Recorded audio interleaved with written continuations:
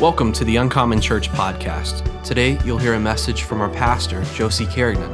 We hope that it helps you to know God, grow strong in your faith, and do all that God has called you to do. I just want to share my heart. This is going to be a little bit of a different sermon. It won't have 3 points and a phrase for you to remember. I wrote out a lot of stuff, and I don't know if I will get to all of it, but I trust that the Holy Spirit will release whatever is needed this morning. But when I was about 10 years old, I remember going out with my church family to do some street witnessing. And those were the days, right? Plus, I lived in Europe, so there were actually people on the streets that you could run into and say hi to and share about Jesus. And I remember I had my little track, and, you know, there were grown-ups too, so. But I went up, and I remember I went up to this older gentleman, and I think now, I didn't realize then, but I think he was an alcoholic. You could tell he was just sitting there, and I said, "Sir, I just want to give you this tract, and I just want to tell you that God loves you, and Jesus died for you, and I'm sharing as best as I could the good news about Jesus." And I remember he looks at me, and he goes, "If there's a God, and he is good, how come there's so much suffering?" And like, I'm 10. And I'm like, I do not know that I have the theology to explain. Like, I remember staring at him, and I remember thinking, I don't know what to answer. I don't think I know. And so I said, "You know what, sir? I don't know. But I do know that God is real, and I do know that God is good. But I don't know." And he was like, and took his track. But that is one of the main questions that I think people have, and that I get all the time ever since then. I was 10, and I knew that God is good, and I am now, 47, 48? How old am I? Oh, goodness. I'm 46. And I still know that God is good, and I know that God is real. And I still don't know that I have the answer to every question that people come at me with, or why good stuff happens to bad people, or why stuff happens that we cannot explain. But I know for sure that God is good and that God is real. And this morning, I want to talk about those times in our lives when stuff happens, when we don't understand, when life hurts, when something happens to you that you had no control over and that you were not expecting. You know, we all go through trials, and we're in a battle, and we're fighting the good fight, and we're advancing the kingdom. So having some resistance to that, and punching the devil in the teeth, that just grows our roots deeper. Some resistance makes our muscles stronger, spiritually speaking. That's not what I'm talking about today.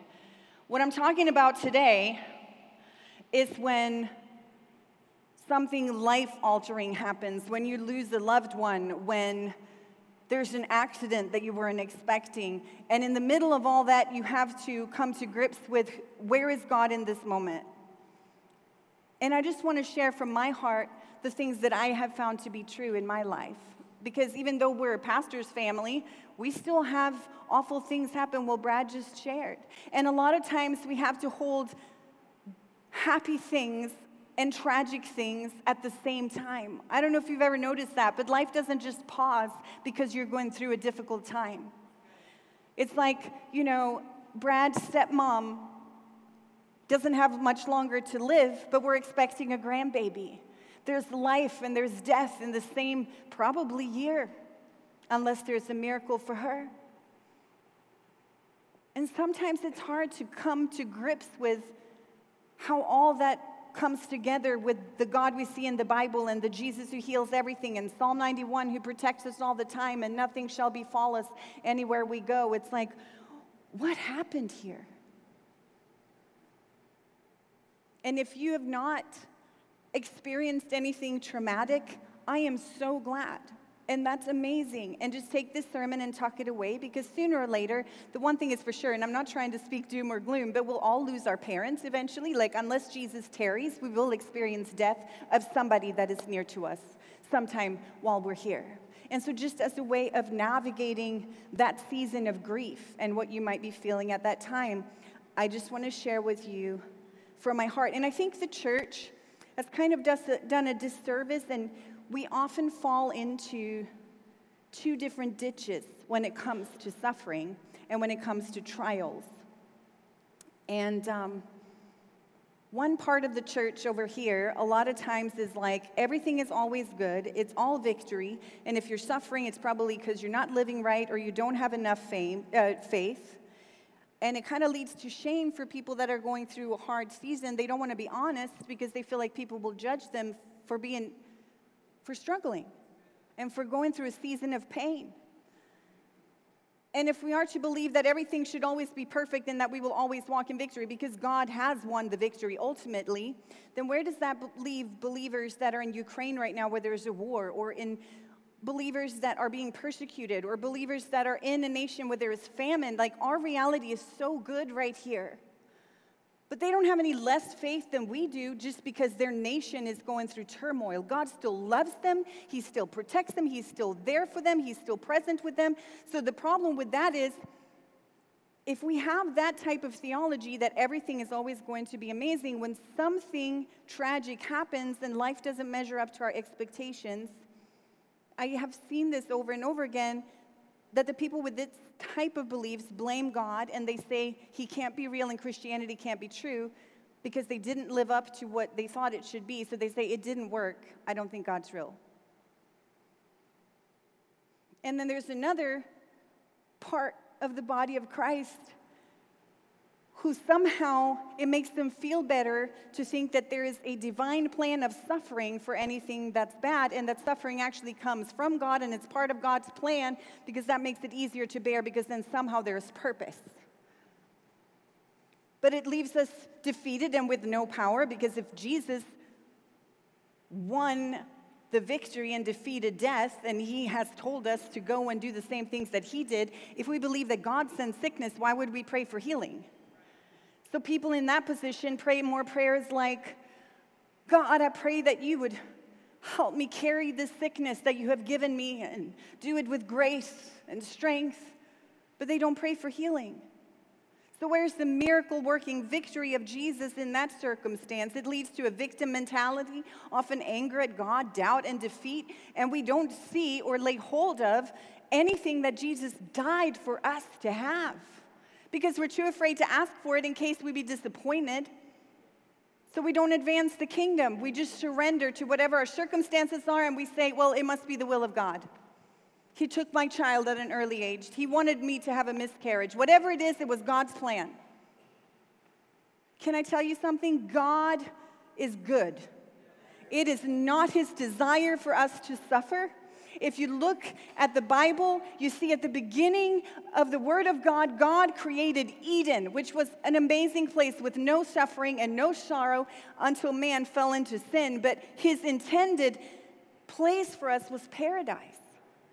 And then what did he do? He went to prepare a place for us in heaven where he says there will be no weeping and no sorrow and no pain and no sickness and no death anymore. So that is his plan for us. That is what he created us for. And somehow yet here, in the in-between, while we're here on earth, we sometimes experience pain and suffering. And we have these two ditches in the body of Christ, and I just want to share in my experience and in my understanding that the truth is neither. Pain and suffering is not from God, but sometimes here on earth, you will experience pain. It's God's design that his will be done on earth, which means no pain, no sorrow. So we can always pray that. And we always need to have faith for miracles and fight to lay hold of every promise that is ours and everything that Jesus died for us to give. When troubles come, we fight back. If sickness comes, we pray for a miracle. Until that person is in heaven, we continue to believe and stand on the promises of God. But if heartbreak comes, we grieve with hope, allowing God to comfort us because we believe and trust in him regardless of our circumstances. And we know that the word of God promises that when a seed falls into the ground and dies, it'll still reap a harvest. And that God will bind up broken hearts, and that he will work all things together for good, and that he will give us beauty for ashes. We have to get to the place where we can say, like Job said, though he slay me, yet I will hope in him. Other translations say, yet I will trust him. It's in Job 13:15. It's a complete surrender where it's like, God, I know you're with me. You're all I need. Your presence is all that I need. Because pain and tragedy, although it was never part of God's plan because of free will, because he didn't box us in and make us unable to do evil things or make bad choices, obviously, we can just look around and see there's pain on this earth. And I think it comes, in my understanding, from three places, and it all has to do with free will. It can be self-inflicted pain. You can find yourself in a tragic mess because of some wrong choices that you made because of your free will. An example of that might be that you are driving under the influence and you have an accident and now you're paralyzed. God didn't do that to you. Nobody else did that to you. It was your choice. Some pain comes from other people because of their free will and their wrong choices, and they inflicted pain on you. It was out of your control. It was not your will, but it was their free will. And sometimes I wish that God would just impose some sort of boundaries on our free will where we couldn't make dumb choices and hurt people. But how would that work? Because the whole point of creation was that he wanted somebody that could freely love him and choose to serve him. Free will is not bad. Free will is how we can choose to love God, how we can choose to love our neighbor, how we can choose to pray, how we can choose to be giving and generous and love people. It's how we choose to make Jesus the Lord of our life. It's what makes us in the image of God. He gave us that free will, and it's powerful. And then obviously, bad stuff can happen, pain can happen, tragedy can happen because of the devil. And again, free will back in the garden, Adam and Eve chose to eat of that fruit. And if we had been there, we probably would have done the same thing. So they get a lot of bad rap. But sometime between then and now, somebody would have eaten the fruit. You know what I'm saying? Whether it was Adam or Eve or somebody else, but there was a wrong choice that was made. And the earth was given over, the dominion was given over to the devil. Now, Jesus came and defeated the devil. But even in the New Testament, Jesus referred to Satan as the ruler of this world. And Paul calls him the God of this world. And the Bible tells us over and over again, and I'm talking New Testament now, post-Jesus, that in everything give thanks, rejoice always, blessed are those who mourn, consider it pure joy when you go through various trials, partake in the suffering of Christ, and so on. There would be no need for those verses if everything was always going to be perfect. Because if you're happy anyway, there's no need to tell you to rejoice because everything is perfect. That's going to happen one day in heaven, but while we're still here on earth, we need to be reminded that no matter of our circumstances, we give thanks and we praise. That's our response. John 16:33 says this, it's Jesus. He says, I've told you these things so that in me you would have peace in this world. You will have trouble, but take heart. I have overcome the world. God does not ever cause our suffering, but he does redeem it. The Bible says that nothing is wasted, and only in him and through him is comfort. Like I mentioned earlier, he's the one that can give beauty for ashes and hope instead of despair. And I think the biggest hang-up that I have found myself in my life, and it's the same for most people I talk to, is this big question of why? Why did this happen to me? Why did this person do this? Why did that happen? Why was there a hurricane that killed people? Why was there this? Why was there a miscarriage? Why is there cancer? Why is there whatever the thing is that hurts in your life? We just want to know why. And somehow we think that if we could understand it and if we could know the reason behind it, it's going to make the pain go away. But knowing why doesn't help. Knowing God is what brings comfort. And the one thing that I just need you to grasp this morning is that your God in your life needs to be bigger than your why. God in my life brought healing to my heart when I realized I trust in him, not in my understanding. What does the word say about peace that passes all understanding? If we're going to find that peace, we have to let go of needing to understand everything and say, God, you're bigger than my why. You're bigger than my questions. It doesn't matter if I understand. I trust you that you're going to carry me through this, that in the end, you're going to bring a victory through this situation. Matthew 5:4 says, "Blessed are those who mourn, for they shall be comforted." There is something that just turns the heart of God toward those that are mourning. And the Bible says that you're blessed if you're mourning. It's not unbiblical to mourn. It's okay to cry. Jesus cried. But God will comfort you. Knowing why doesn't comfort you? Knowing God comforts you. We need him. I mean, this just slayed me. When Bill Johnson preached that message after his wife passed away, many of you have probably listened to that sermon because I know Brad shared about it. But one of the things he said was, God doesn't owe me an explanation. I have no right to ask why he doesn't work for me. I work for him. Like, he doesn't owe us anything. He was so good that he gave us everything, and he wants us to have everything. But our anger towards him is unfounded. But can I tell you something? He's okay with your questions. He's okay with your why. He's even okay with your anger. He's not mad at you. He will still comfort you. But I want to get to the place in my life where I'm not asking him why. I'm just running to him for his presence and for his comfort and for his solution to the problem I'm in and for his miracle and for his turning my ashes into beauty as I hand them to him, whatever that circumstance is. So God can handle your question, but I want to be a person that doesn't really ask. I love this quote by Elisabeth Elliot.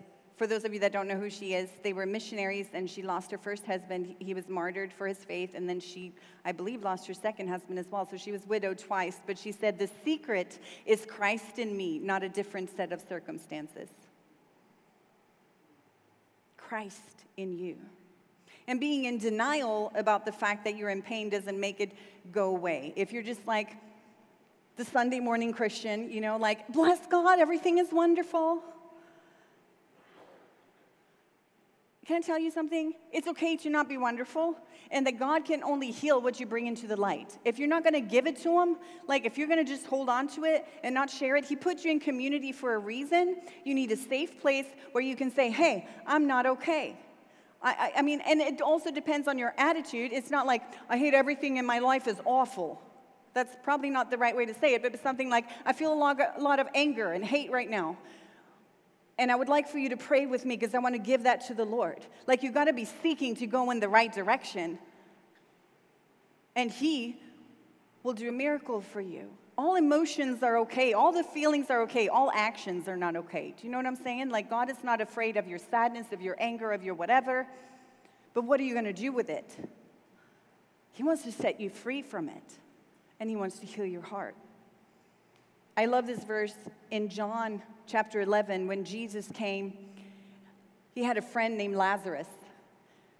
And his friend Lazarus, who he loved dearly, the Bible says, died. And the story goes on that Jesus raises him from the dead after he had been dead for 4 days, which is super awesome. And it was such a big miracle. But how many of y'all know that Jesus knew that that was going to happen? Like, the Bible even says, like, he waited longer to not go to Lazarus so that there would be a greater miracle. Instead of healing him from the sick, he wanted to raise him from the dead. So all of that was true. Like, Jesus knew that there was going to be victory at the end. But still, I want to read it to you. In John chapter 11, Jesus experienced sadness, even though he knew the victory was coming. It says in verse 32, when Mary finally found Jesus outside the village, and Mary was Lazarus' sister, by the way, she fell at his feet in tears and said, Lord, if only you had been here, my brother would not have died. When Jesus looked at Mary and saw her weeping at his feet, and all her friends who were with her grieving, he shuddered with emotion and was deeply moved with tenderness and compassion. That's how Jesus sees you when you're grieving. And he said to them, where did you bury him? Lord, come with us and we'll show you, they replied. Then tears streamed down Jesus' face. Jesus wept for the sister of Lazarus, for the people that were grieving, even though he knew there was going to be a victory. All that to say, grieving is okay. Grieving is biblical. Even if you know you're going to see your loved one in heaven, you're still experiencing loss here on earth, and you don't have to pretend like everything's okay if you've lost someone. Psalm 34:18 says, "The Lord is near to the brokenhearted." There's something that just attracts him because he knows that he's the only answer. He's the one who can comfort and heal you. So in those times, draw near to him. Don't grieve without hope. The Bible says that those that grieve without hope, that's because they don't know God.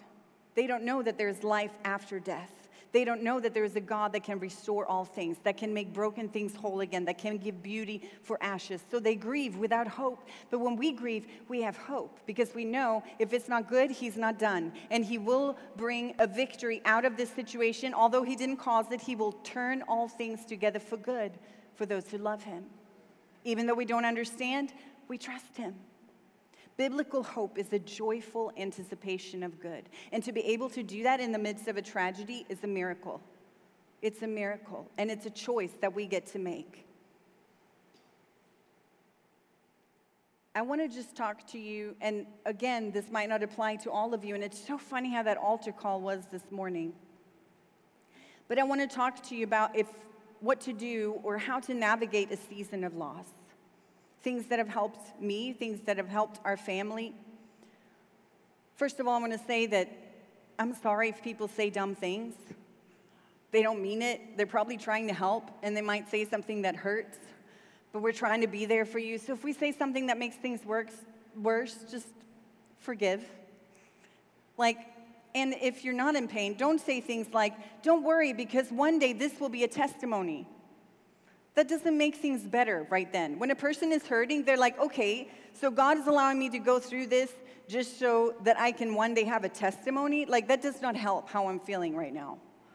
Or things like, God sent you this because he knew you could handle it. That doesn't help either, and God didn't send it. So we need to learn what to say. Speak the word of God, or otherwise just maybe shush. You don't have to say anything. It's okay to just sit in silence when somebody is mourning. You know what I'm saying? And I'm sharing this just because we're a church family, and there are seasons when we need to learn to be there for one another. It's okay if you don't know what to say. And hey, if we say the wrong thing, please forgive us. We didn't mean to. Like I mentioned earlier, life is rarely all happy or all sad. But Romans 12:15 says, "Rejoice with those that rejoice and mourn with those who mourn." Even in our own church family, we might have a lot of rejoicing and the happiest day ever for some people, and a really time of loss and grieving for other people. And God wants us to mourn with those who mourn and rejoice with those who rejoice, because we all suffer together and we all rejoice together. That's what happens when we're part of a body of believers. So if you find yourself in a season of heartache, first of all, if you're walking through the path of healing, the path of finding your footing again, disrupt the myth that joy can only be found in a pain-free life. You can still have fun before your heart is healed. Sometimes we think, well, life will never be normal again. Yeah, it might not, but you will find joy one day. But until then, don't stop everything. You can have fun, throw a party, do whatever it is before your heart is fully healed. Sometimes I think, because I was listening to this lady who had a stroke, and she's in a wheelchair for the rest of her life. I mean, if she was going to wait to have fun until she was done with all her physical disabilities and sickness, she can't have fun till she's in heaven. We have to learn to hold both things at the same time. And even though you're in a season of difficulty, you might just need to throw a party. You might just do something fun. Treat yourself. I don't know. Girls, go get your nails done. Whatever it is. I'm not saying you have to, but I'm saying don't wait, because life is never perfect. Stop believing the lie that God can't use you until you're perfectly healed and you're on the other side of this thing. You're on assignment, and even in the time of your suffering, your story is blazing a trail for others. You can be fruitful in your season of suffering. You can help others in your season of suffering. You can grow roots deep in the season of your suffering. Even though you're not seeing it up here, it's like the winter of your soul, but that's when those roots go down deep into the ground. You'll see it again the next summer if you allow yourself to grow. You can offer thanksgiving and joy to God in a different way than you can at any other time, because it's a sacrifice of praise. You have to choose to give him praise because he's worthy, not because of all the good things that are happening in your life right then. Be a living survival guide to others. Like, be willing to help others with anything that you have learned, because there will be other people that are in the same place you've been, and they're looking for a way out. And even if you're just like 2 steps further down the road, be like, hey, this worked for me. Here's the scripture that I stood on. Now do this. And oh, here, look, this is the grief group that I went to. This is the counselor that I found. And then these are the prayers that I prayed. Show somebody else how to get out. Cultivate a ridiculous gratitude for whatever is good in your life. Like, out of proportion. If the sky is blue, be thankful. Like, find something to be thankful for. Don't set your compass in a storm. Like, if life is just, I'm talking turmoil, don't make all sorts of decisions. Just hunker down, stay the path, and when things calm down, then you can ask for wisdom if you're needing to set a new direction in your life. Recognize and accept the season you're in. Don't be in denial, and then decide to do the hard work that it's going to take to get out of there. Because God wants to partner with you in that process. It's kind of like if you're struggling with addiction. If you pray this prayer like, God, take away all my desire for whatever it is, and then I will stop. Well, he might not. He might need you to use some self-discipline, and then he will help you. It's the same if you've gone through trauma. You're like, God, take it all away. And sometimes he does miraculously in an instant, but sometimes he's like, yeah, and these are the steps that I've set up for you. You need to go to Freedom Track. You need to find a counselor. You need to go for prayer. You need to find yourself in church. Whatever those steps are, take yourself up off the mat and go do them. Whatever you feel led to do, go do it. And don't view life through your lens of fear or pain. We heal in his presence, and we heal in community. So spend as much time with Jesus as you can, and then don't isolate. Shame dies when stories are told in safe places. Whatever your story is, when you find a safe place to share that, and for some of you, you are people, and you want like everybody to hear your story. For some of you, you just need to find one person that you can trust with your pain, and that's okay. We're all different, but we cannot live isolated. Some people, like Brad mentioned earlier, need to find a therapist. Prayer is a weapon, but I think a good Christian counselor is like strategy, okay? They work in tandem. And sometimes you need the wisdom of somebody from a godly perspective. Like, please be mindful of what counsel you seek. We need inner healing prayers, freedom curriculum. And we need to refuse to live in a victim mentality.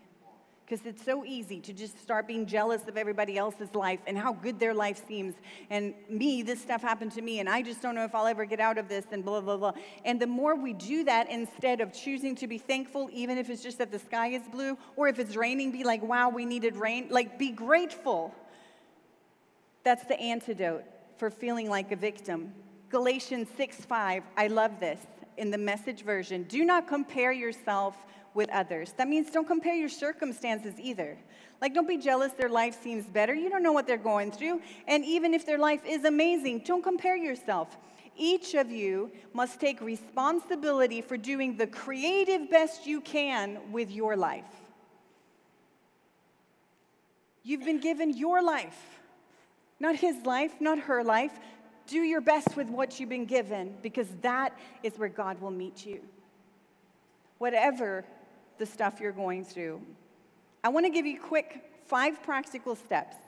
And it's so funny because I think Brad mentioned 2 of them in the altar call. So again, we did not take notes, but 5 things if you're like, I don't know how to get out. I want to give you just these things. First of all, listen to the sermon, and I have a QR code that's going to come up here behind me. I'm going to move over to the side. How about that? So you can scan it. Breaking the Bread of My Soul by Bill Johnson. It was a message that he preached, I believe, 3 days after his wife passed away, and it has so much gold. Like, probably one of the most impactful messages that I've ever heard in my life. We were there for his wife's funeral, and hearing the story of how as soon as she went into glory, when she passed over to the other side, her children were around her and they all started singing worship songs. And just the soul surrender, the joy in mourning that Pastor Bill had found is tremendous. So that'll help you. The second step is Christian counseling. This is a counseling center that we recommend as a church. It's Christian counselors only, and they take insurance, which is rare. So they take even Medicaid. Scan that. If the link doesn't work for some reason or you have trouble, please just fill out a Connect card and let us know. We can even refer you because we have a partnership with them where we can send them a name of somebody in our church that's needing counseling, or you can reach out to them directly. But there are people that can help you. The third step, get in community. Again, don't isolate. So join a U group here. If you're not in a U group, this might sound simple, but if you're just sitting at home without any friends, without Christian community, who's going to be there to lift you up when you're having a bad day? We need each other. So sign up for a U group. There's that link. The fourth one, sign up for Freedom Track. Ta-da! I know we're about to finish our Freedom Track semester, but there's another one coming in the spring. The registration is already live, so you go there, you sign up. This will help you because it'll walk through steps like forgiveness and breaking through generational curses, whatever your circumstance is. And then lastly, and this is very simple, it has no QR code, it's find your person of hope. I want to encourage you to find somebody that has been through what you're going through, that has come to the other side, and you see them walking in victory, you see them walking with a whole heart, you see them walking in a healing miracle, whatever it is that you're facing, you see them having grieved a loss and become joyful on the other side. Find somebody like that so that you can be like, that's going to be me one day, and then go and ask them, how did you get there? Would you help me? Because I'm not there yet, but I want to be there. I want to have faith. I just had a miscarriage. I don't know how you walked through that season of grief. Help me. Whatever it is. That's why we have each other. Find somebody that's further along. And know that healing is not linear. It's like this. And sometimes it might take a minute, but God promises that He will comfort those who mourn, and He'll give beauty for ashes, and a seed that falls into the ground will bear much fruit. I'm sure of this. God never ends a story with ashes. He never does. So whatever it is, you might think God cannot make beauty out of the pieces that you're holding, but next thing you know, He's just putting them together in a gorgeous mosaic, painting a picture for His glory, not for our glory, but for His name's sake. Next thing you know, He's using your story to minister to others, and you become somebody's person of hope. God doesn't cause our suffering. He doesn't like when we have to go through hard things. He weeps with us just like He wept with Mary when she was mourning the loss of her brother. And He desires to comfort those who mourn and bring victory. And for me, the biggest thing is just letting go of the why. There's some stuff that's happened in our lives that I'm like, this does not even make sense. I didn't see it coming. I don't understand. But God is so good.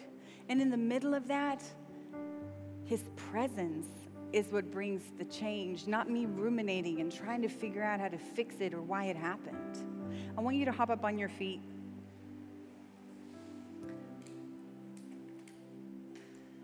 We don't like so much to talk about this. I'd rather give this happy message, but it's the crushing of an olive that brings out the oil, and the oil is the anointing.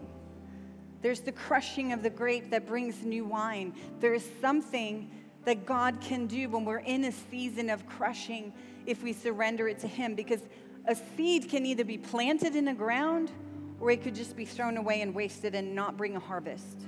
So if you're walking through a season of suffering, or if you're walking through a hard thing, if you have a broken heart this morning or 10 years from now, don't waste that seed, but give it to God to plant in the garden of your life so that you can reap a harvest. Because you're going to go through that hard thing with God or without God, surrendered to Him or fighting Him.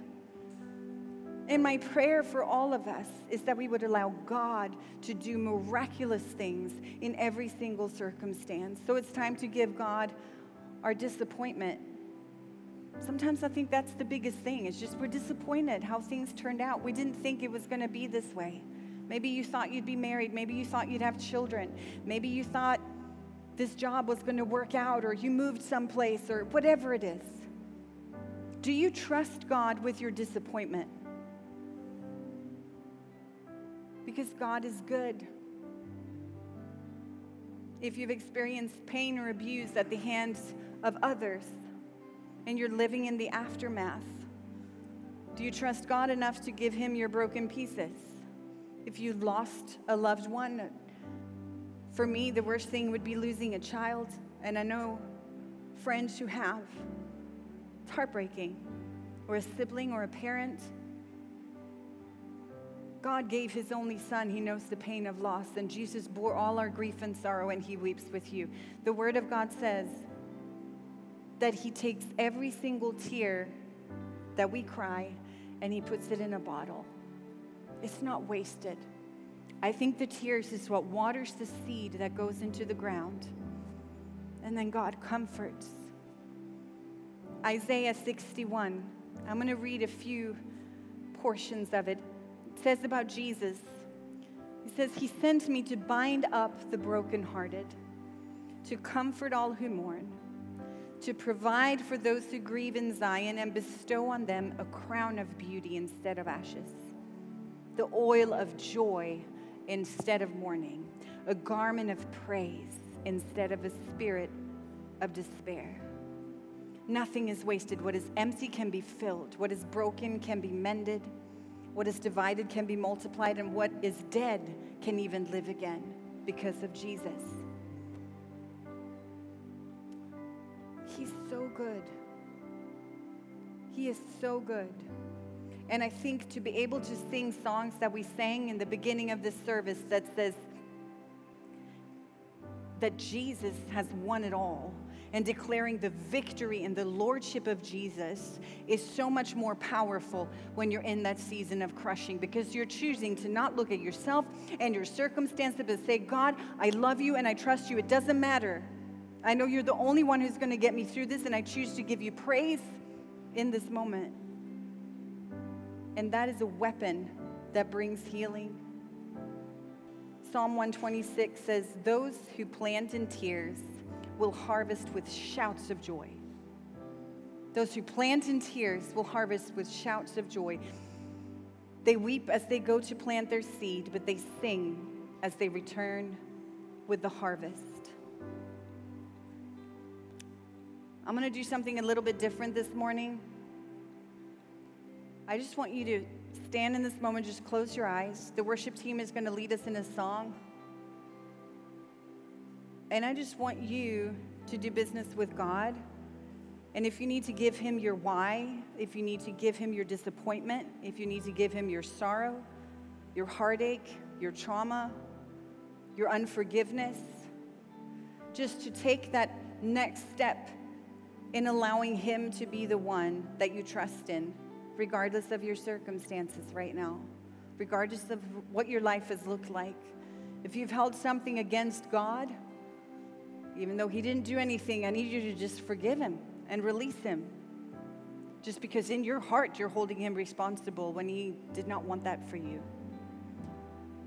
And I can tell you, God is good, and God is real, and He is faithful. All the days of my life, He has been faithful. In the good times, in the bad times, He is faithful. And if you can, and when you can, when you're done praying with Him, just join in as we sing this chorus of declaring the faithfulness of God.